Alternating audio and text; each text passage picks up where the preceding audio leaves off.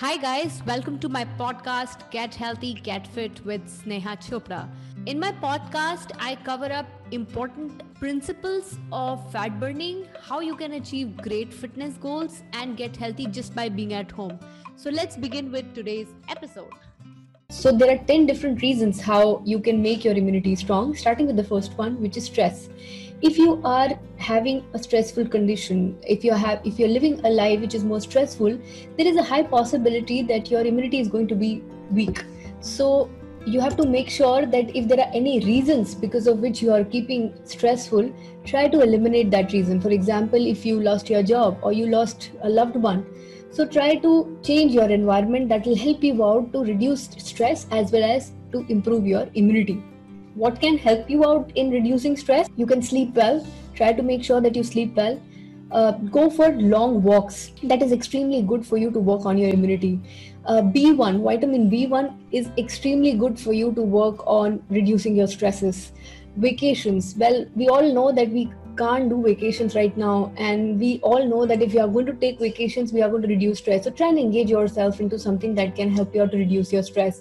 Exercises can also reduce your stress, so that is going to also help you out on the same. Next is the microbes. So when we talk about microbes or microbiome, these are friendly bacteria of your gut. So these bacteria basically work against the different pathogens that invade your body lining, especially your intestine or your gut, and it helps you out to fight and let the microbes work for the action of your immunity. I will not go into the detail of what happens, but how you can improve your immunity by first taking more vegetable sources. Vegetables will help you out to keep these bacteria active. Second, I always say be antibiotics. So when you take too much of antibiotics, these biotics naturally kills your natural microbes, the bacteria which are helping you out to work towards immunity.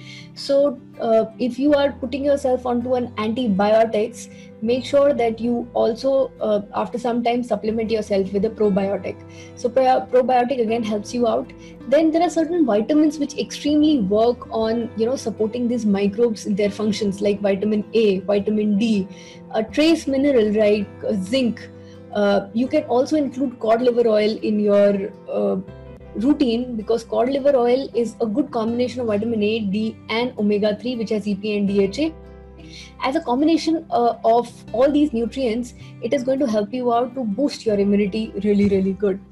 Next is zinc. In fact, zinc is one of the most important trace nutrient that you need in your diet, which is going to help you out boost your immunity. In fact, in India, it's very common that when you go to a consultant and you've been diagnosed with a medical condition, a fever, a viral infection, a bacterial infection, the doctor always writes a zinc supplement with it. Why? Because in India, the major reason why zinc deficiency happens is because of the fact that we eat a lot of carbohydrates and we consume a lot of breads that suck all our zinc and makes us zinc deficient.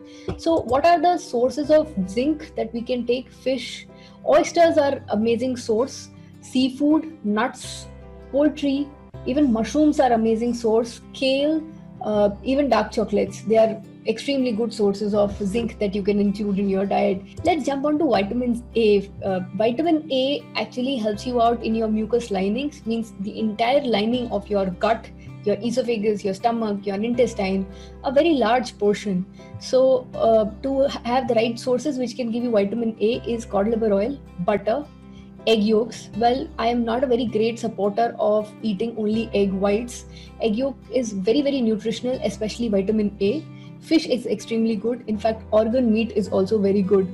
I recommend to go for a ketogenic diet. The reason why I say that is because your vitamin A is a fat soluble vitamin. If you're going to have good fats in your diet, your vitamin A absorption will improve, and further you will have no problems related to your immunity.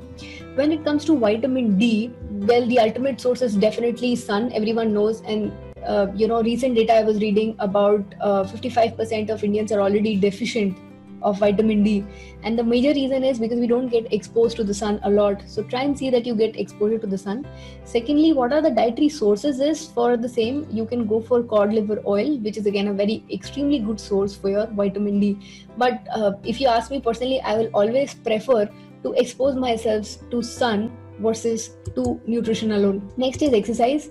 Exercise, it's an anti-aging method to work towards immunity. It helps you work on improving the efficiency of how your gut performs. It enhances the process of phagocytosis, means if anything foreign particle that comes to your body is going to show an amazing results. But it is very critical to know that you don't overtrain, you do optimum level of fitness, and along with the same infuse good sleep. Next is if you have diabetes. In fact, right now in coronavirus, people who have diabetes or have hyperglycemia, which is high sugar levels, they are finding a problem in coping with COVID-19 situation, because it directly impacts your immunity system. How you can work on it is try to get into intermittent fasting routine. Make sure that you are not again and again triggering your blood sugar level, because that directly relates to insulin resistivity, where your body cells are not able to take the reception of release of insulin to control blood sugar levels. Next is sleep. Of course, as in when I said, combining exercise and sleep will be an excellent way to boost your immunity.